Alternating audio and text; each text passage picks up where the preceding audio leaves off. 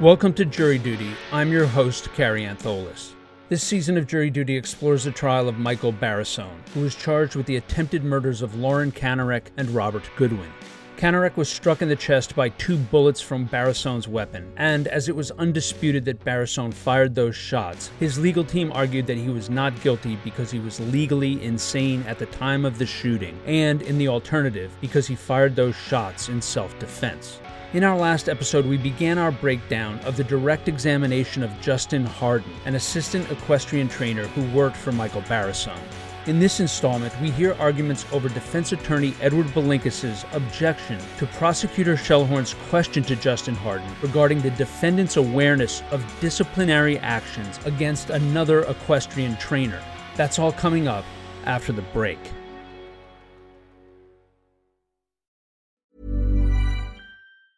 Hey, it's Ryan Reynolds, and I'm here with Keith, co-star of my upcoming film, If, only in theaters May 17th. Do you want to tell people the big news? All right, I'll do it. Sign up now and you'll get unlimited for $15 a month and 6 months of Paramount Plus Essential Plan on us. MintMobile.com/switch. Upfront payment of $45 equivalent to $15 per month. Unlimited over 40 gigabytes per month. Face lower speeds. Videos at 480p. Active Mint customers by 531.24 get 6 months of Paramount Plus Essential Plan. Auto renews after 6 months. Offer ends May 31st, 2024. Separate Paramount Plus registration required. Terms and conditions apply if rated PG.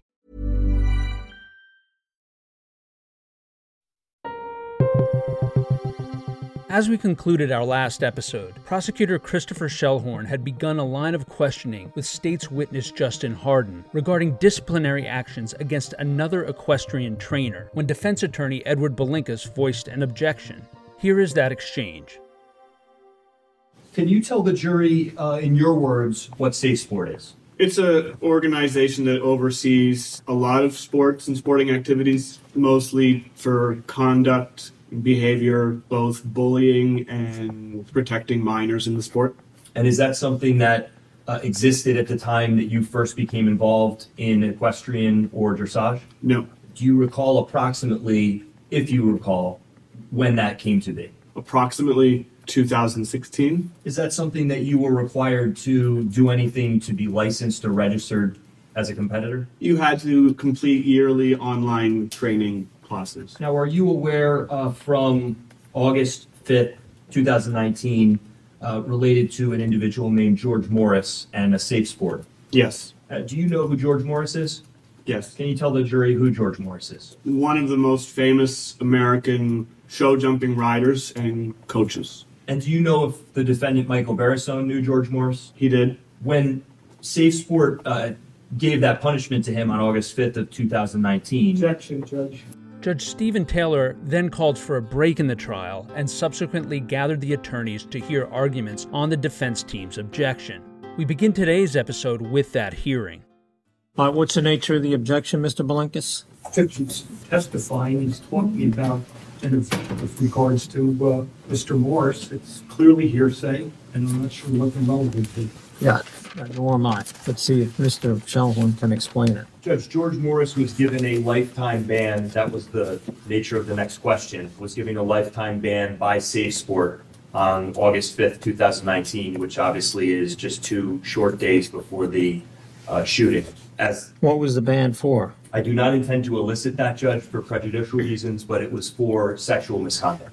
I think it certainly is relevant, but I was not intending to elicit that, again, because on balance, I recognize that could be prejudicial. I don't see the relevance of someone else being born. Well, if it's Mr. Barrisone's, what's the relationship between Mr. Barrisone and this individual, Mr. Morris? Mr. Morris is essentially one of his mentors and someone that he looked up to as a leader and a paradigm of horsemanship in the community his entire career, to the point where he would go and watch Mr. Morris coaching and training, even though they were in different disciplines, so that he could learn how to be a better coach and trainer. Obviously, the fact that that person who he looked up to so closely was given a lifetime ban from the sport 2 days before, with all the other testimony that we've heard. Well, is there information that Mr. Barrisone knew about that lifetime ban prior to August 7th, at the time it was handed down on the 5th or 6th? He did. He spoke to him, Judge. He spoke to him on August 5th, 2019. So he spoke to him the same day. And how do you know that? Ms. Gray talked to him about that. and the defendant told that to her, as well as having, I believe, those conversations with Mr. Hardin. Judge, if I may, what the prosecutor is going to try to do, and I have a transcript of an interview with Mr. Morris, is that my client called him, I believe, on the 5th, and basically, after hearing about the band, according to Mr. Morris, said that Michael expressed his condolences, said he was sorry. The investigator from the prosecutor's office then starts questioning Mr. Morris with regard to his ban. Mr. Morris is telling the investigator, not Michael Barrasone, that safe sport is being used as a weapon. People have killed themselves over it. It's a horrible body. And basically, he says to the investigator, it ruined my life. And then the investigator interjects to Mr. Morris, not Mr. Barrasone. Well, do you know that Lauren Canarac was going to turn Michael Barrasone into safe sport? And Mr. Morris says, and I quote, words to the effect, that would have destroyed his life. There is nothing to indicate that that statement was ever made to Michael Barrasone. There's nothing to indicate that they talked about that. All the prosecutor has is a transcript of their conversation with Mr. Morris, where he renders an opinion in his mind after going through what he did, which again was a horrific story, as to what effect that would have on Michael Barrasone. I don't see how they get that in, to be honest with you. I'm not going there, Judge. No, I don't think he's going there. He's going in, I suppose he's going in, you want to get in the fact that a mentor of Mr. Barrasone's was banned for life from the sport he loved. 2 days before the shooting. 2 days before the shooting. Isn't that relevant to Mr. Barrasone's state of mind? No. What relevance is that? Someone else being banned? And then DCP&P shows up at his house? You don't think that's relevant? That his mentor 2 days before got a lifetime ban for sexual misconduct, and then DCP&P shows up? Well, everything else you say goes to his state of mind. Why shouldn't this if it's a stressor? Everything else has been rejected. Basically. No, it's not. Just your manner of trying to get it in has been rejected. After that retort from Judge Taylor, we hear an interjection from a new voice representing Michael Barrasone in the proceedings. And it's hearsay, Judge. How's he going to get any of this in? Which witness has the personal first-hand knowledge of this ban? That was Edward Belinkis' co-defense counsel, Christopher Denninger, supporting the defense objection. Denninger sports a Van Dyke beard and a bald pate with his dark hair cut short on the sides. He wears a dark blue suit, a powder blue shirt, a blue patterned tie, and tortoiseshell rectangular reading glasses, which he takes off when he speaks. Judge Taylor responds directly to Denninger's question about which witness has the personal first-hand knowledge of the ban. Well, the defendant, I suppose. Do you have information that the defendant had conversations with this witness? He can elicit it as a defendant's statement if he knew about the ban. He has a phone record that he called them. That's it. No taped conversation, no email, no text message. Well, you just said that there was an expression of condolence on the part of Mr. Barrasone. Basically, that's what Mr. Morris said, Judge, not Mr. Barrasone. How do you get this in that the defendant Judge, I believe knew about the lifetime ban? I believe the testimony from Ms. Gray, which wasn't objected to when she testified, was that this was explosive news in the equestrian community when it happened. I would have to go back to my notes to look at that, but she said it was something that everyone was talking about. My recollection is that she said that she discussed it with the defendant, and that the defendant knew who Judge Morris was and knew about that. Again, my recollection, or my anticipation rather, is that Mr. Hardin will testify to that. I, again, can recall Ms. Gray and show her the text message where she sends the text message that says, Michael to Justin, Mr. Hardin, Michael just talked to George on August 5th, 2019. So I don't want to leave the court to believe that I'm speculating about whether they had these conversations. Again, Christopher Denninger chimes in. That would be hearsay, too. And he is followed immediately by Edward Belinkis. How do we know what was said? But it's again, I'm not trying to bring in all of the particulars or the specifics. I have no intent. I think I have a good faith argument to argue. As Your Honor just said, that individual was given a lifetime ban for sexual assault. The defendant jumps to a conclusion when DCP&P shows up there that Lauren Canarac has called DCP&P on him and reported him for sexual assault. And 5 minutes later or 10 minutes later, he's trying to kill her. That obviously goes to his state of mind, his motivation. So it's not hearsay. It goes to show directly the effect that it had on him. He finds that out, and the moment DCP&P gets on scene, he's going to load a gun, get a gun, and kill someone. Hiring for your small business? If you're not looking for professionals on LinkedIn, you're looking in the wrong place. That's like looking for your car keys in a fish tank.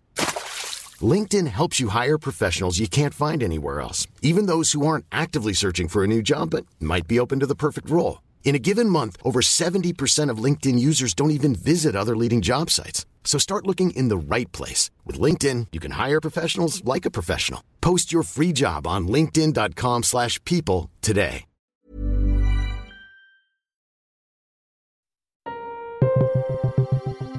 Before the break, we heard prosecutor Christopher Schellhorn argue that the texts regarding the defendant's awareness of the lifetime ban issued by an equestrian regulatory body against his mentor was relevant to the defendant's state of mind as he witnessed Child Protective Services show up on his property and subsequently grabbed a gun and shot someone. Barrisone attorney Christopher Denninger again responds for the defense. Your Honor, he objected to the question as to what DCCP said. Judge Taylor, in turn, poses a question to the prosecutor. I know, but is a DCP&P worker going to testify? I anticipate she's going to testify, and I anticipate But she's going to testify that she was not there to investigate a report of sexual assault. Again, the defendant jumped to that conclusion because of this report about George Morris. It was all over every equestrian website, newspaper. It was on all kinds of news outlets. So if his friend killed somebody, Judge, that's Mr. Balinkas, you put in the defendant's state of mind. correct. You put that in. Absolutely. Are you saying that learning that your mentor was banned from the sport of equestrian activities had no effect on Mr. Barrisone? Or didn't have the potential to affect his fragile state of mind at that time? No, I don't think so, Judge. There's nothing that, he never indicated that to anyone, to any of the doctors, the state's doctors, the defense doctors, that Well, was that doesn't mean it's not relevant because he didn't indicate it to a doctor. There may be other things that doctors can be cross-examined on things. Did he know about this? Did you know about this? What did he know, Judge? That he was I don't banned, know. that he was banned. What are the circumstances? Oh, it's a lifetime ban 2 days before. I think it arguably goes to his state of mind, his mental state at that time. Now, I'm not sure whether getting into the specifics of it, especially because of all the information so far about Ms. Canarak notifying Safe Sport and Ms. Gray and Mr. Barrisone contacting Safe Sport and sending 759 pages in August to Safe Sport. All that's part of the case. And if Mr. Barrisone's state of mind is an issue here, whether it affects his state of mind, I don't know. I have no idea. But I think it's an event of some notoriety that your mentor is banned for life from the sport. And here comes DCP&P confronting them. That may certainly impact how Mr. Barrisone reacted. Maybe he saw him going the same way, the state will argue. Maybe he believed he was going to be banned now because of Safe Sports involved like his mentor and ruin his life. These are investigations that literally take years. The allegation with Mr. Morris had to do with an allegation of 50 years prior to that. It's completely different. It's not has nothing to do with the investigation. He's aware of it, Judge. It's this defendant learning about it. It's Mr. Barrett. It's this defendant. He learned about it. Ms. Gray said that. This witness is going to say the same thing that he learned about it. Judge, I'm also conceding that I'm not going to get into the particulars of that because I think that would require getting into what specifically did the defendant know versus didn't. What I think is indisputable from all of the evidence and from the witnesses is that the defendant knew about the suspension, knew about the lifetime ban. That's the fact that I intend to elicit, not the circumstances underlying. And again, Judge, you excluded me getting from Mary Haskins Gray the fact that a complaint to Safeport was in fact filed against her, and she was exonerated. And again, we're not getting into the result, but this is, but Mr. Balinkas, the reason why I banned that is because the result as it pertained to Ms. Gray has absolutely zero relevance to this defendant's state of mind. How about when he's told about Mr. Morris getting a lifetime ban, and then he sees Ms. Gray, which basically, Judge, were the exact same allegations. He was included in that complaint to Safesport. So she's cleared. He should have absolutely no concern about any complaint being filed against Safe Sport. I don't know. I don't know what his concern was. The problem is, Judge, you wouldn't let me get into what the complaint was with Mary Haskin. It was with Mary because you asked it about her state of mind, not his. And Barisone. No, you didn't. No, you didn't. You didn't ask that, Mr. Belinkus. You didn't bring that up. You're bringing it up now, but you didn't bring it up then. And the reason why I ruled it out was because it pertained to the ruling against her. That's how the question was asked. And I said it's not relevant. Whatever the ruling was about her is not relevant. And I even mentioned the defendant's state of mind is at issue. And you didn't bring up at that time that the complaint was about him as well. Because I didn't think the court would consider bringing up a lifetime ban of someone else that has nothing to do, I submit, to this case. I think it does. You are bringing in the fact, the whole issue, and you mentioned before here, is the defendant's state of mind, all right? And the state thinks that this may have impacted his state of mind, and the jury may think the same thing. And again, I understand the court's ruling. All right, I understand your position. That's my ruling. It comes in, not the misconduct, not the nature of it, but just the fact that Mr. Barisone learned 2 days before this incident that his mentor received a lifetime ban from Safe Sport. And again, now that you've ruled this way, I'm asking the court to allow me to ask Ms. Gray what the results were with regards to the complaint against her from Safe Sport. The exact same complaint was made against Michael Barisone. And I submit, if one is... Who made those complaints? Lauren Cataract, Judge. Against If you want to call her in your case, you can call her in your case. Also after the shooting. This was at some point after the shooting. What so was? It would not have affected the Safe Sport ruling. Oh, then it doesn't have relevance. It doesn't. Then my whole issue is as it pertains to the defendant's state of mind at the time of the shooting, not what happened after the fact. Judge, so you know the complaint was made before the shooting. The results, but we're talking about the results. What relevance is it if it came in a day after, or a month after, or 2 months after? It couldn't have affected the defendant's state of mind because the incident already happened. I mean, that's abundantly clear. So we'll let it in. In our next episode, we will hear Prosecutor Shellhorn question the witness Justin Hardin about the defendant's response to the news of the lifetime ban issued by an equestrian regulatory body against his mentor. But before we conclude this installment, Judge Taylor brought the witness in before the jury returned to ask him a question. Mr. Hardin, before we proceed with the jury, it's come to my attention that before you testified, when the last witness, Ms. Gray, was testifying, you may have overheard some of that testimony from the people filming the proceedings. Is that accurate? I could overhear some of it coming from outside the doors when I was sitting outside. Outside these doors, or yes, where it was being recorded? Both, but sitting right there, I could overhear some of what was not muffled, but some of what was coming up. Okay.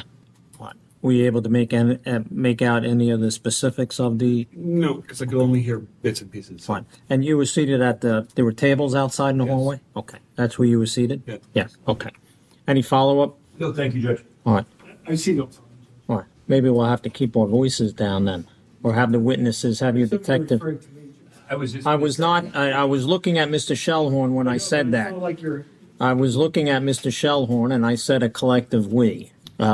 Is there any other... I know this room where we normally put witnesses is being used by the news crew. There is a bench at this end. I think in the future any state's witnesses should be seated down there and not right outside the courtroom. Judge, the detective indicated to me he understands that. All right. Thank you, Detective. Thank you, Mr. Hart. All right, we'll bring the jurors in. Again, you will hear the rest of Mr. Hardin's testimony in our next installment. And so, that brings us to a close of this episode of Jury Duty, the trial of Michael Barisone.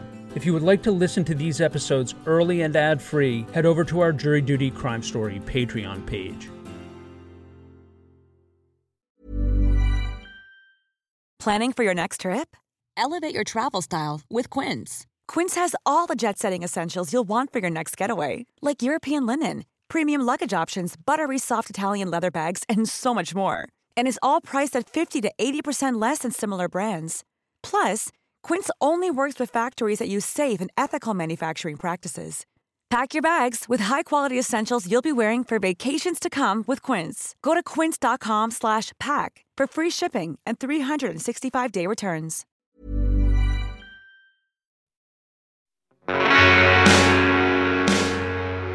You can find more information about this trial on our Jury Duty Crime Story Patreon page or at crimestory.com. Jury Duty is created, hosted, and produced by yours truly, Carrie Antholis. It was co-produced and edited by Chris Tarracone. Music for this episode was provided by Strike Audio, and Trial Audio is courtesy of Law and Crime Networks. Thank you for joining us, and we hope you will come back for the next episode of Jury Duty, the trial of Michael Barrisone.